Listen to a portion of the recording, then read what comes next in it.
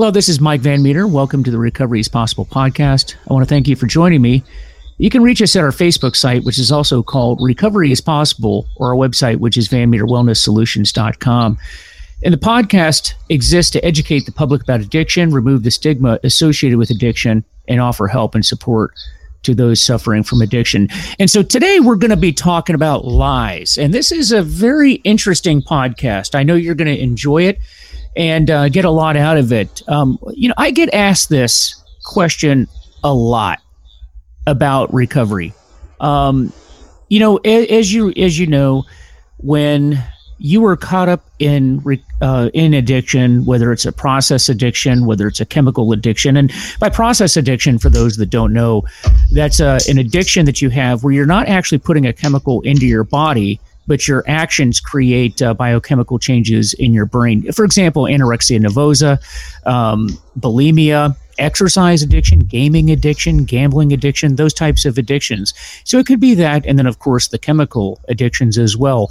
But what is a historic marker of addiction is lies. And if you are someone that's an addict, or if you know somebody that's an addict, then you know this. You know that people will look right at you and lie to your face about what they're doing, even though it is painfully obvious that they are using. It's painfully obvious that they are using. And there's a lot of physiology behind that. I'm of the belief that people that are in the midst of their addiction actually don't understand that they're lying. You remember, addiction is a disease of both the body and the brain, and it's the only disease that tells you that you don't have it. Now, if you are fortunate enough to get to the point to where you are in recovery, lies are a hallmark of early addiction. And so, again, not only are you lying to others, but at this point, when you get into recovery, the hallmark is that you begin to lie to yourself. And so today's topic is we're going to be talking about the lies that people tell and the lies that we tell to one another, and more importantly, what we tell ourselves. Because after all, until you decide that you want to get well, until you in your soul decide that you want to get well, you're not going to get well. And so today we have a guest, and our guest is Frank Runles. Now, a little background on Frank from my perspective, and then I'll have Frank introduce himself. I was an instructor at the FBI Academy for about 6.5 years, and Frank was another instructor at the Academy along with me. And we all had different subjects that we taught. And Frank's specialty was statement analysis.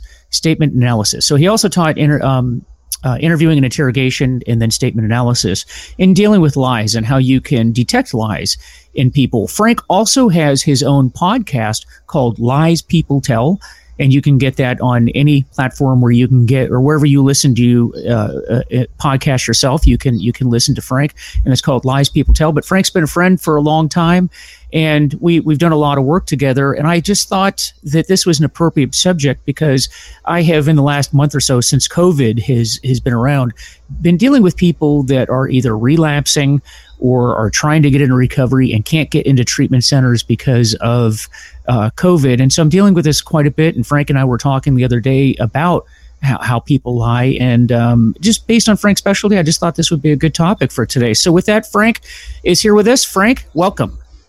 Hey, thank you, Mike. It's good to be here. Yeah, tell the audience a little bit about what you do and who you are. Well, retired FBI agent. Was in the FBI over 20 years and worked criminal matters pretty much my whole career. And did a lot of interviewing and interrogation and got very interested in the process and communications art. And as you know, when you're dealing with people, especially as a law enforcement officer, you're lied to all the time. Every day someone's lying to you, and you sort of get used to it and get immune to it. But at some point you stop and say to yourself, okay, I know they're not telling me the truth, but I really don't know why. And I always ask myself that question because I kind of knew, but I didn't know, which sort of set me on a journey of learning more about detection of deception and how people lie or are deceptive in the words they use in the methodology. So when I went to the FBI Academy, went there to teach interview and interrogation, but then I ended up teaching statement analysis, and which has led me to now that I'm retired from the Bureau. I still use statement analysis, and I help different companies dealing with investigations they're doing that may be involving product liability or something like that, and help them understand how someone is being deceptive when they're giving a statement. So that's kind of where I'm at this point. Oh, great. And well, one of the things that I have noticed in your podcast, and it's a fantastic podcast, is that although you designed that course or you taught the course for law enforcement, you are law enforcement and you're teaching to law enforcement. This has a large application. I mean, it has an application to everybody. It's not just law enforcement, correct? Absolutely. And I've tried to take what I learned and how I applied it in law enforcement and in investigations and apply that to everyday life, because people are lied to every day by someone. They're being deceived by someone. And I just thought that this knowledge has been given to me for some reason, and I want to be able to use it for the good of people. So that's why I started the podcast, to sort of show people, like, when you're on the job or you're working with someone, how the methodology I used on criminal statements can still be applied to interactions in an HR function, or you're interviewing someone for a job, or you're talking to your kids, or you're talking to someone you've hired to do some work. People will be deceptive and lie to you the same way as any bad guy in a criminal investigation. You just have to know how to detect or pick out the red flags or the telltale signs that they're lying to you. Right. And so today in our discussion, it's a bit of a twist, isn't it? I mean, the family members and the coworkers and our loved ones, when they are in the midst of addiction, we know they're lying to us. I mean, when you have your loved one that comes home and they've obviously been drinking, because you can just tell, and maybe they're slurring their words, bloodshot eyes, or you can just smell it on them, and you look at them and you say, "Hey, honey, you've been drinking again," and your loved one says, "Well, no. What makes you think that?" I mean, that's kind of obvious to us. Sometimes it's not so obvious, because there are certain addictions that we don't have the characteristic signs of bloodshot eyes, behavior, or maybe even the smell. But so what I really I'm focused on in people that are in what we call the contemplative stage of a recovery. That means that they've made that decision that they want to get well, or maybe they're in the pre-contemplative stage of getting well. Oftentimes we tell ourselves a lot of lies. And, since I've known you, Frank, I know that in my own life, I begin to see in my own mind when I'm not being honest with myself. And it's funny, because when you pointed out, you become conscious of it.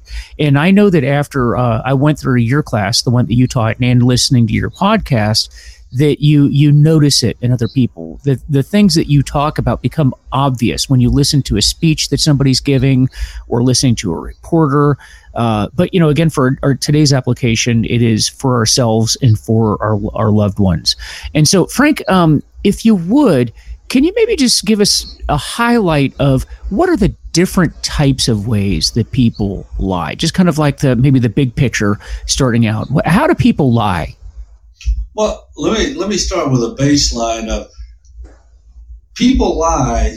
When you think of a lie, that means you can either lie by omission, meaning you leave out information, you're leaving out pertinent facts, you're not telling the whole story, or by commission, you're telling a fabricated story, a lie. You are intentionally telling something that's not true to deceive someone.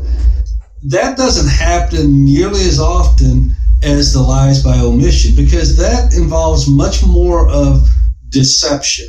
And that's kind of my playground, is the area of deception, because people, as you said in your example, people will be deceptive because of a lot of different reasons, and many times not because they're nefarious or they're trying to hurt someone. Many times they're deceptive because they're trying to protect someone, either themselves or someone else's feelings. They're embarrassed, they're ashamed, they know they should have done something, or they know they shouldn't have done something, and they don't really want to admit it or have to deal with the fallout or the response to whatever the behavior is. So they're deceptive. And the example you just gave, when someone comes home, they've been drinking, and you can smell it on them, and you ask them, have you been drinking? And they say, no. Well, no, they're lying. But why are they being deceptive?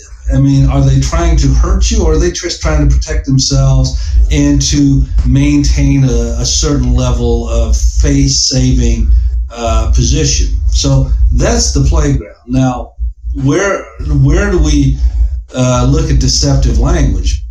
Well, when I do a statement, when I analyze a statement, I go through 18 separate steps, looking from very broad and general down to very granular in nature, all the way down to the adjectives and the adverbs, and do they use the or a, and those type of things. I get very, very much into the weeds, but for the purposes of our conversation, I think it's probably sufficient to talk about 3 or 4 very broad-based deceptive techniques people use. And the first one, in the situation we're talking about here, would be, I think, the telltale sign of using equivocation and negation, what you could call waffle words, and trying to minimize or downplay their culpability. So a waffle word and equivocation is when people answer with a maybe or a sorta or a kinda. That's an equivocation. That's sort of giving yourself some wiggle room. To the best of my knowledge, as retired law enforcement officers, we've all testified many times, and we will throw in the words, to the best of my recollection, to the best of my knowledge. We want to give ourselves a little bit of leeway just in case we're not 100% correct. Now, is that being deceptive? In a broad sense, yes, it is. But are you doing it for a bad reason? No, you're not. Same thing in this. If someone comes home and they have a gambling problem, and you ask them, well, where have you been, Jim? And he's been at the casino when he should have been at work. He took off the afternoon, went to the casino. And he answers, well, just around. Now, that's an equivocation, and it's not answering the question. Now, what is around? Where is around? Either you were at work or you weren't at work. And if you weren't at work, where were you, right? So that's the very broad base. So that's the first thing I'll look for, is when there are equivocations or they answer a question with not answering a question, but telling you what they didn't do or what they wouldn't do. Like if you asked them, say, back to Jimmy and his gambling problem, well, where were you this afternoon? I can't believe you would ask me something like that. No, that's a negation, because he's using can't. Anything with no or not would be a negation. I can't believe you'd ask me that thing. I would never, ever ask you something like that. So it's a counter-accusation plus a negation. Has he still answered the question? Absolutely not. But at this point, there's a problem, because they're being deceptive, because they're not answering the question. They're using equivocation, waffle words, and they're doing the counter-accusations using the negation. Yeah. And that would be the first big thing I would look for.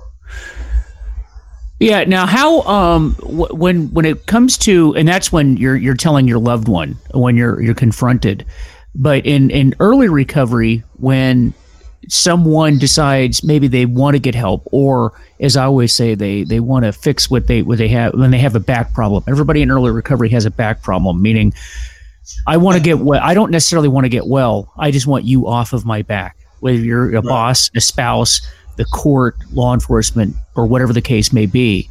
So, Frank, how would that apply to yourself? How would you be convincing yourself that this is not a problem, even though it clearly is? Well, we lie to ourselves many times, and we've all done that. Even anytime we have a problem, whether it's an addiction problem or something we have the power to fix, but yet we choose not to fix, we will lie to ourselves and say, well, it's not that big a deal. It's not that bad. Everyone else does it. We justify and start rationalizing our behavior, which is, in a sense, using extraneous information. In the world of statement analysis, extraneous information is anything that doesn't answer the question directly that's been asked, or we use it as a justification of our actions or behaviors. In this situation, we're using extraneous information to justify our actions and behavior by self-deceiving. And that's one of the keys, and one of the reasons why I like to teach this stuff is not only do you learn how to detect when someone else is being deceptive, but you also, as you said in the opening, learn when you're being deceptive to yourself, or you're using deceptive language, either with your interaction with someone else or even with yourself. We all do self-talk. Even when we don't realize it, we have an internal dialogue, and we do convince ourselves many times, because we want to believe I really don't look that bad when you're grossly overweight, or I didn't really drink that much. I can drive home, even though you know you can't. But you're convincing yourself, you're lying to yourself. And, everyone does it. I work hard. I deserve to do this. Why can't I spend, a little time at the track, throwing a little money away? I got some extra money this month, so, why can't I have a little fun? I deserve it.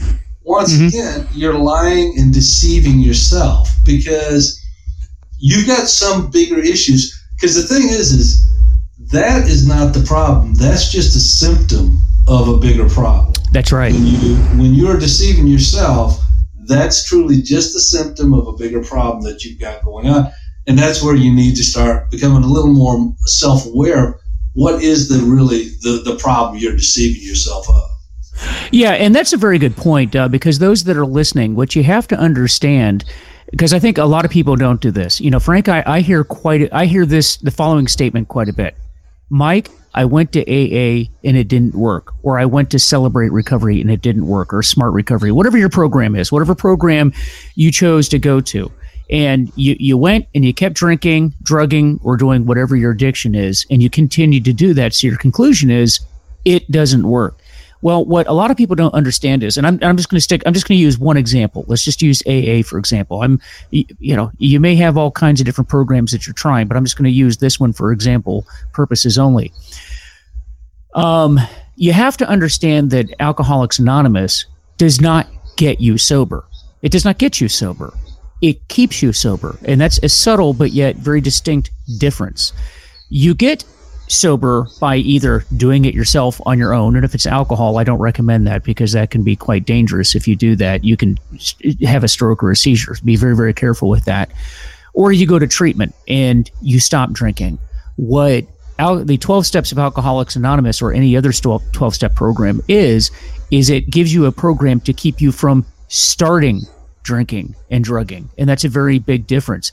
So those that say that they went and it didn't fix them, that's a misconception as it is. And so when you what you hear from a lot of people then they just rationalize why they are not going to go do that anymore, and they try to do things on their own. And so I know from teaching interviewing and interrogation myself that we have this concept known as RPM, or rationalize, project, and minimize. So and there's a lot of that going on, isn't there, in with people that need to be in recovery. RPM, that whole idea. What do you think of that? Absolutely. And go back to your statement you just said. You'll hear over and over again, I went and it didn't work. Right. Okay, so what they're doing is they're using it to depersonalize the program. Okay, they're not calling it by what it really is. They're depersonalizing by calling it, and they're using a negation to tell you what didn't work, not what did work. Right. That's a good point. And when you hear that, you know that they have a negative conception of the program itself, the 12-step program, They're not taking any ownership of it. They're trying to distance themselves from it, and they're telling you what they didn't do or couldn't do, not what they did or if they tried. That's right. So, and it's much more of a negative side of the mentality as versus, I tried it and I see some good parts, but it didn't, I didn't do as well as I could have. I didn't follow through. I didn't do the steps. I did,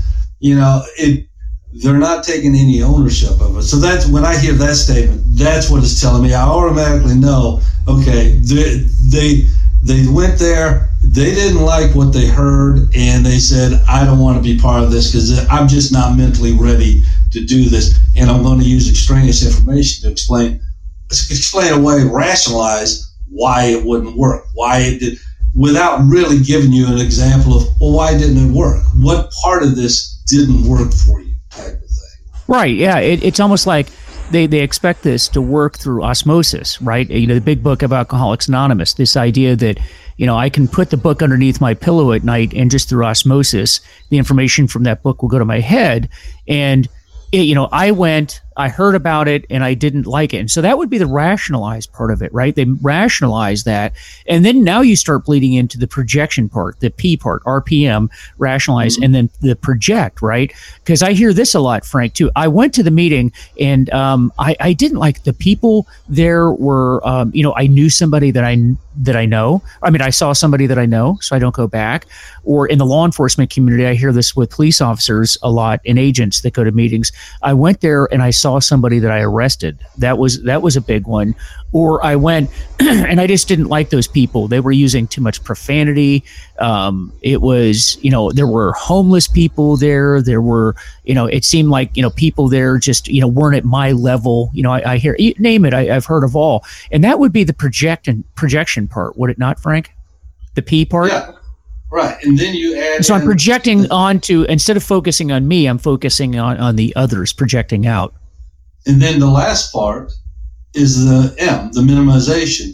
They will then transition to minimizing their problem and to try to say, well, I'm good. I can handle this on my own. They minimize what drastic situation they're in because they don't want to deal with what they have to do. They don't want to have to do the hard work. They don't want to be uncomfortable. They don't want to open up.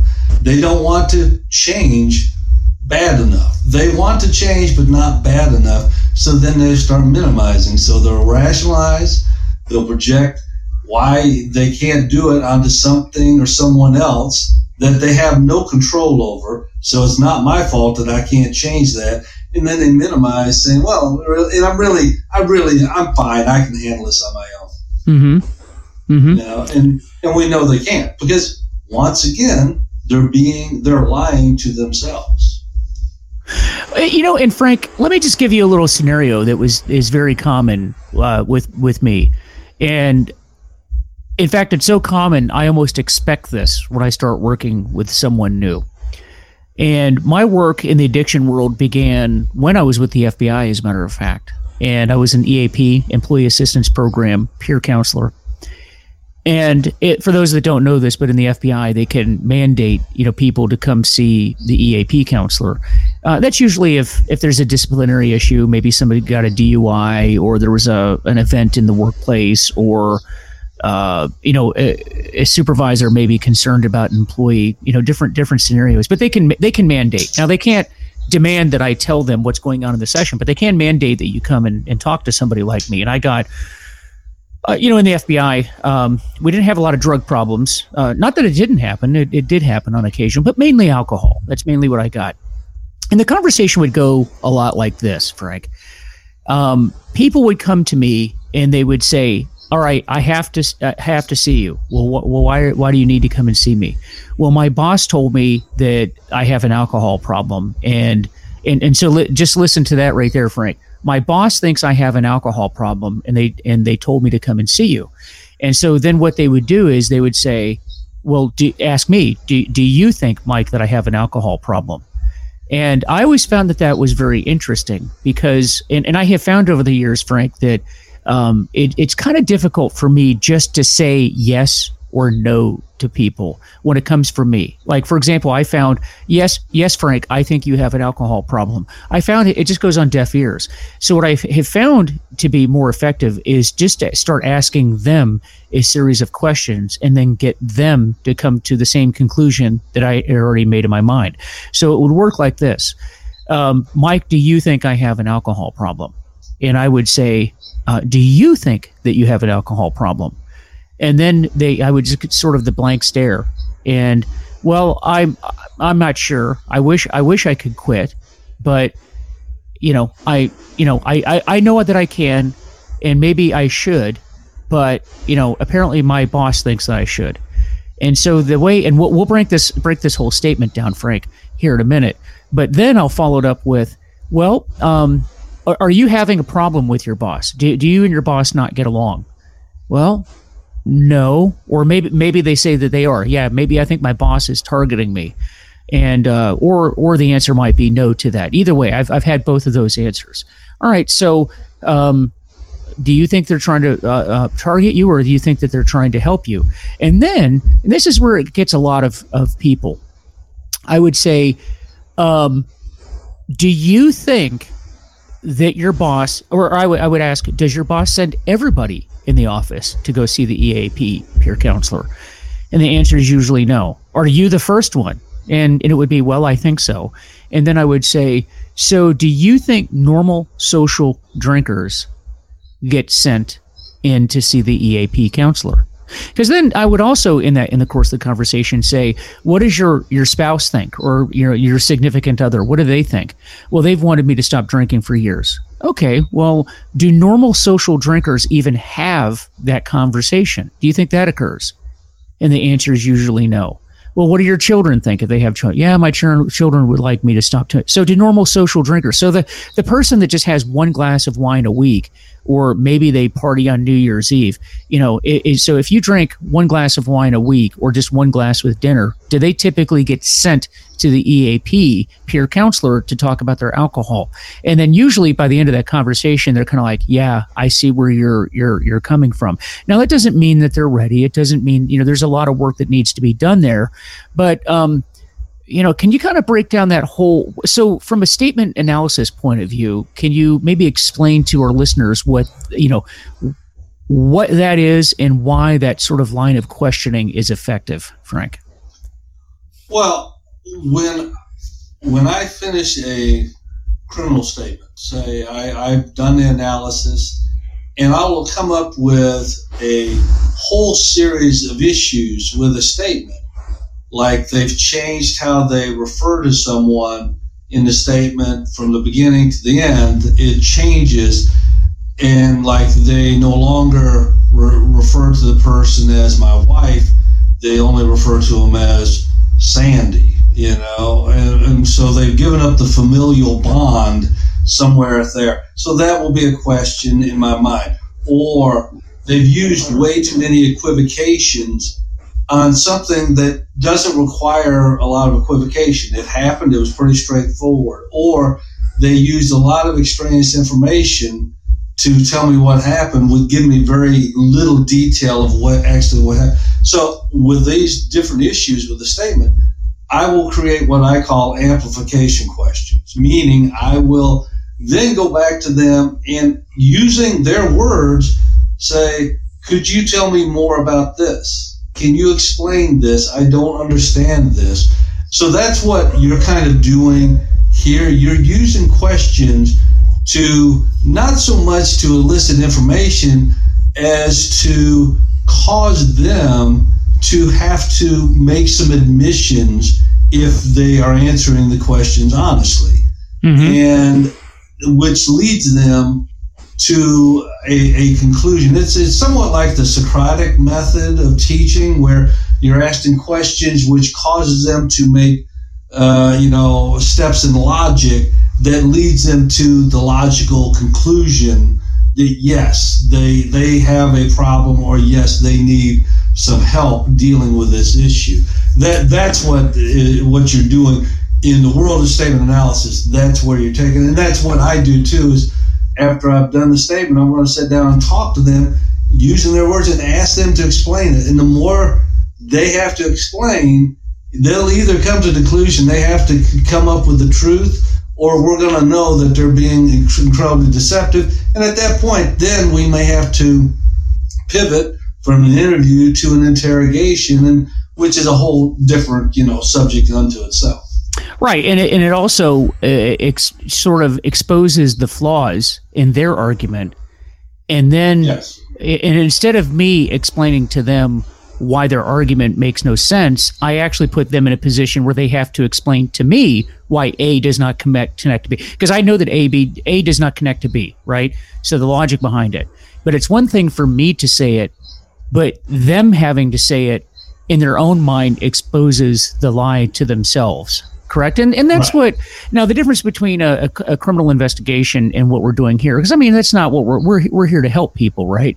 What it is I'm trying to get, their brain to recognize that this makes no sense, because as I've said before, and I started out this program in saying, the weird thing about addiction and what the audience needs to understand is that the most important person in this whole process that is being lied to is that person. So when your loved one is not making sense to you, it's because they have convinced themselves that what they're telling you is correct. And the weird thing about addiction, Frank, is when an addict tells you what the lie, they actually believe they're telling you the truth. That's what they believe. And it's because, and there's a lot of biochemistry that's involved in there, because in previous podcasts, I've talked about how when you drink alcoholically, just talking about alcohol here, for example, there's vitamins and minerals that are not even absorbed into your system. Particularly the B series 1, 3, 6, and 12. Serotonin levels drop off, GABA levels drop off, all these things. And when they're diminished, cause your brain to not function properly, and really does affect your prefrontal cortex, which has to do with decision making. And that's all out of whack.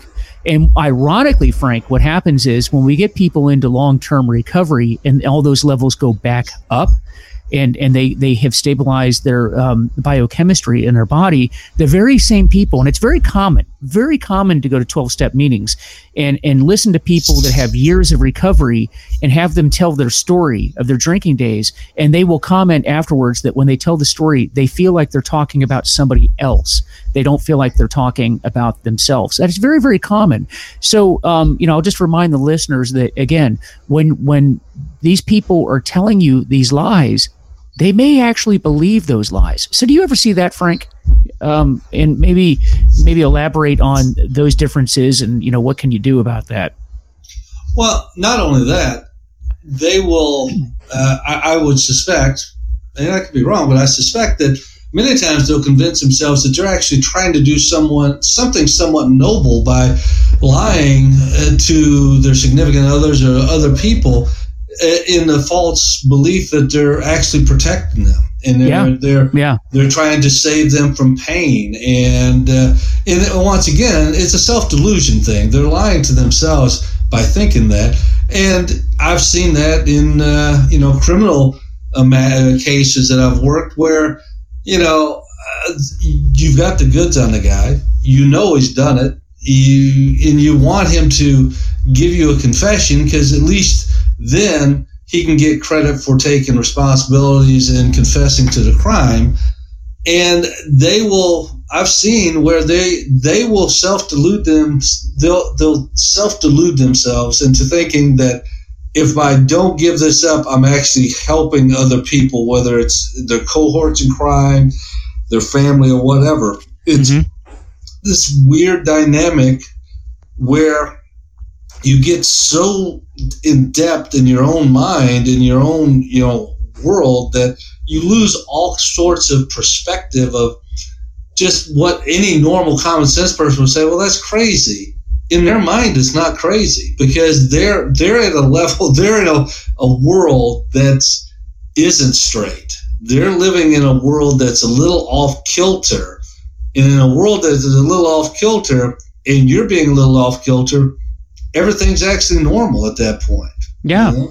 It's a strange thing. And And on the flip side of that, and I've always said, and you hear this at 12-step meetings, that this program of recovery is about brutal honesty. Brutal honesty. And the ironic thing, and there's a parallel between criminal investigations and how we operate in recovery, is the ironic part is once the truth comes out, and I mean the truth, no more hiding, no more nothing.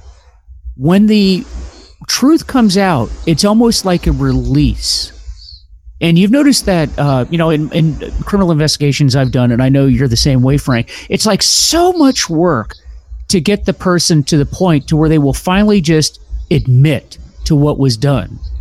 But then haven't you noticed that once they admit what is done, then it just starts to flow out? Like the whole truth just starts to flow out, like, almost like a relief that was done. And I've noticed that in recovery, but it takes work in recovery. I remember in the early days of my own recovery, I was so brutal about the honesty that it would almost take on a ridiculous form. Where, for example, let's say I went to the supermarket and I buy something and the cashier gives me change, and maybe he or she gave me, 4 cents too much. Like, meaning I was overpaid like by 4 cents. I remember distinctly one time getting home and realizing that I was given 4 cents too much change, and I went back to the store to give it back to the clerk. And of course they look at me like, are you serious? You came all the way back to give me that? But that's when you know that somebody really wants to get well, when they go to that extreme, but at the time, in working with a sponsor, I had decided that honesty meant honesty, and brutal honesty is brutal, and I was going to be brutally honest, and that's what I was doing. But have you noticed that, Frank, that once you finally get to that point to where the truth comes out and they tell you that, then you start to make the progress, and that's where the true progress begins. Yeah, it's like the breaking of the dam, and it's almost a certain level of relief comes over you, because to lie, whether you're lying to someone or you're even lying to yourself, it creates a cognitive load, and it becomes a very stressful lifestyle, because lying and being untruthful is stressful. We are taught from the time we're little children, lying's bad. Bad people lie. You will be punished if you lie. Only negative input. No one raises their small child and congratulates them on being a good liar or teaches them how to be a good liar. We are socialized to be honest and to tell the truth.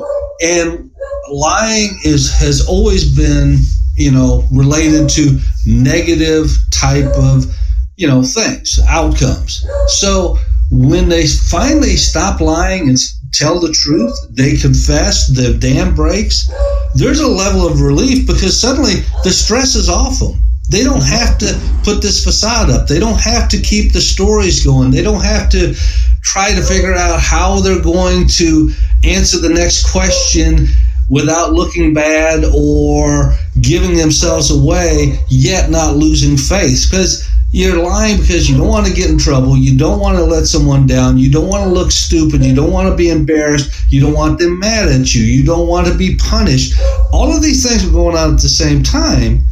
That creates such a cognitive load that I've seen many times when someone's lying, they get sleepy because their brain is almost, to protect itself, starts shutting down because they're so stressed out and they have such a cognitive load that it lulls them into, falling asleep. They just really, their brain is sort of like, I have to protect ourselves, and they start shutting down because of the stress. So once they finally break that dam, it's like you can't get them to stop talking. They start confessing to things that you didn't even know about. You start hearing things that you might not want to know about, type of things. Yeah, and as an FBI agent, when you're interviewing somebody, now you never want to tell them that, like, oh, I didn't know that. You always want to make it sound like you knew that all along, when in reality you didn't. And you're right, Frank, because the thing about addiction is, and I know a lot of people stress over this. In fact, I was just out in Ohio in a program, and I was working with some people, and I had some discussions with people that are struggling right now. And when I was really talking to them about their life, right, because I really want to talk about, what is this doing in your life? The stress that you're talking about was a big part of it. That was a really big part of it. For example, the folks that I was working with, when they're drinking and they're drinking alcoholically, you got to go to work the next day. And I have people, and this was true of my own case, where, you were always fearful of being discovered, right? Like that fear that, even if you're not drinking during the day, let's say you drink at night, but if you drink enough, you know damn well that when you show up to work the next day, people at a minimum can smell it, right? Maybe you're still under the influence. That's the case in some cases, but if not, they can still smell it on you, right? And so, people are telling me how they would hide, go into other offices, and they would just avoid people for a long period of time. And that becomes very, very stressful, knowing every single day you've got this secret going on in your life, and that you're hiding it from other people. Conversely, when you get into recovery, and that's one of the beauties of recovery, is it doesn't matter how early in the morning the meeting is. It doesn't, people can sit next to me. I can be around them. I can be in front of them and have now you might have other issues with me. Maybe you don't like, who knows? But I do know this. I do know that the one issue you're not going to have with me is smelling alcohol on me. Right. And so so conversely, it's a freedom, once you get to that point. Absolutely. And I can, for me, I was a smoker for 20 plus years, and I quit smoking in 1989. But up to then, I started smoking when I was 12 years old. I mean, I was a kid in East Tennessee where we grew tobacco. Tobacco was our cash crop. Everyone used tobacco of some form, whether you dipped, chewed, or smoked. Everyone did. There was no stigma to it, okay?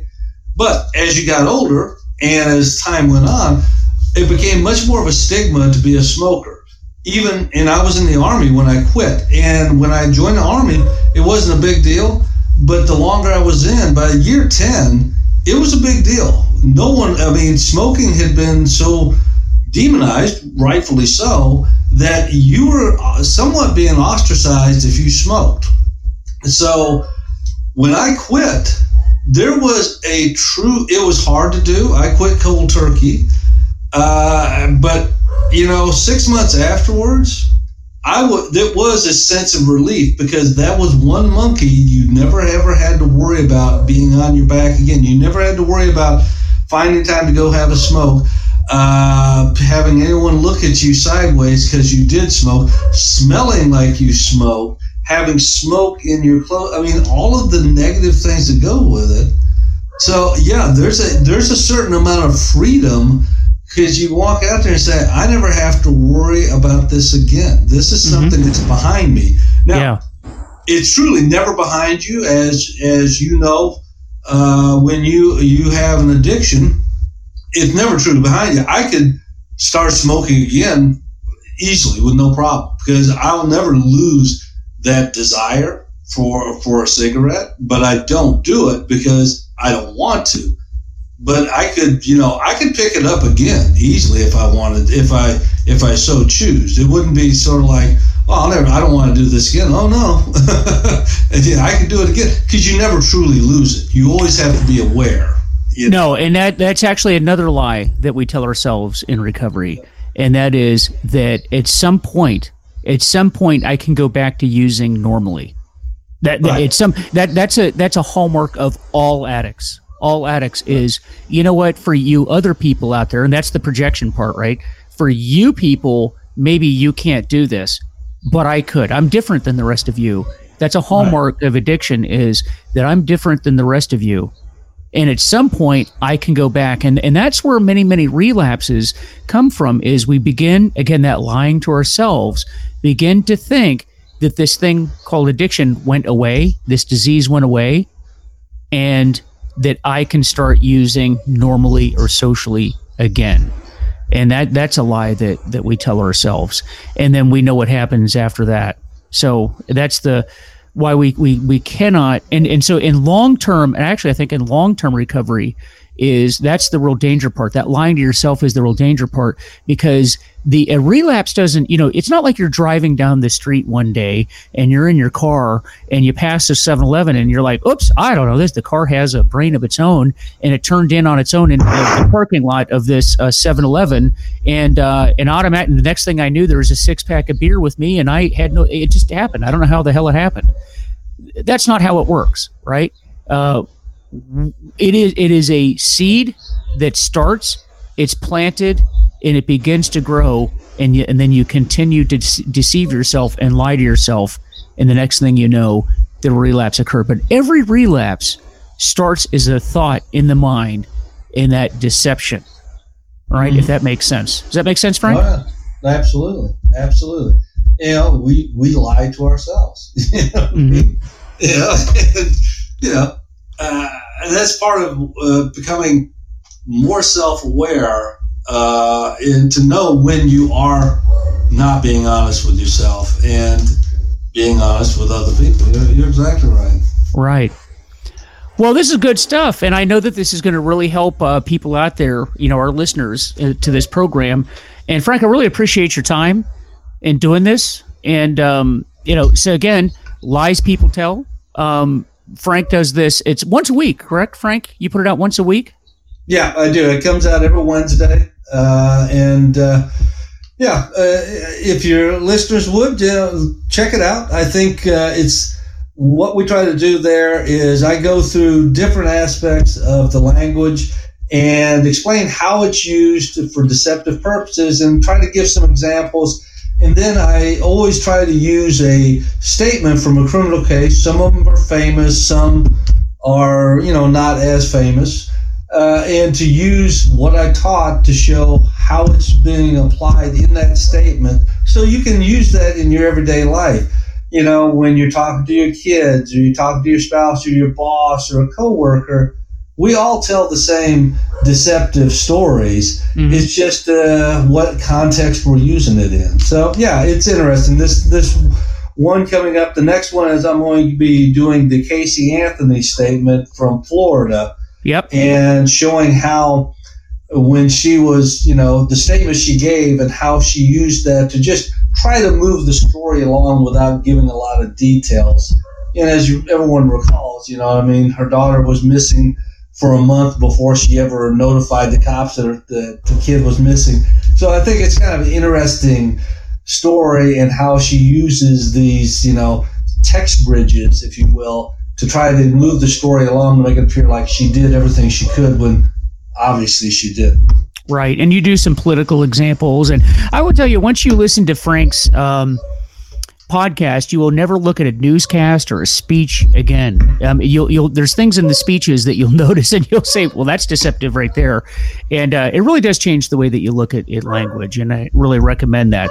So again, that's called Lies People Tell by Frank Runles. And so as I'd always like to say, I don't represent any group. I don't represent anyone other than myself. My only purpose in giving this information is to share with you what I've done because it has helped me and maybe it will help you too. So if I've said something or Frank has said something that doesn't apply to you or you don't agree with it, then just discard it. But try to take some of the information that you've heard today that you can use to help other people because that's what we're trying to do. It's what we do in recovery. So with that, please visit our Facebook page, Recovery is Possible, and our website, which is VanMeterWellnessSolutions.com, and let me know how I'm doing and let me know if there's any topic that you're interested in hearing. I'd love to hear from you. Again, check out Frank's Lies People Tell podcast by Frank Runles, and we will see you guys soon.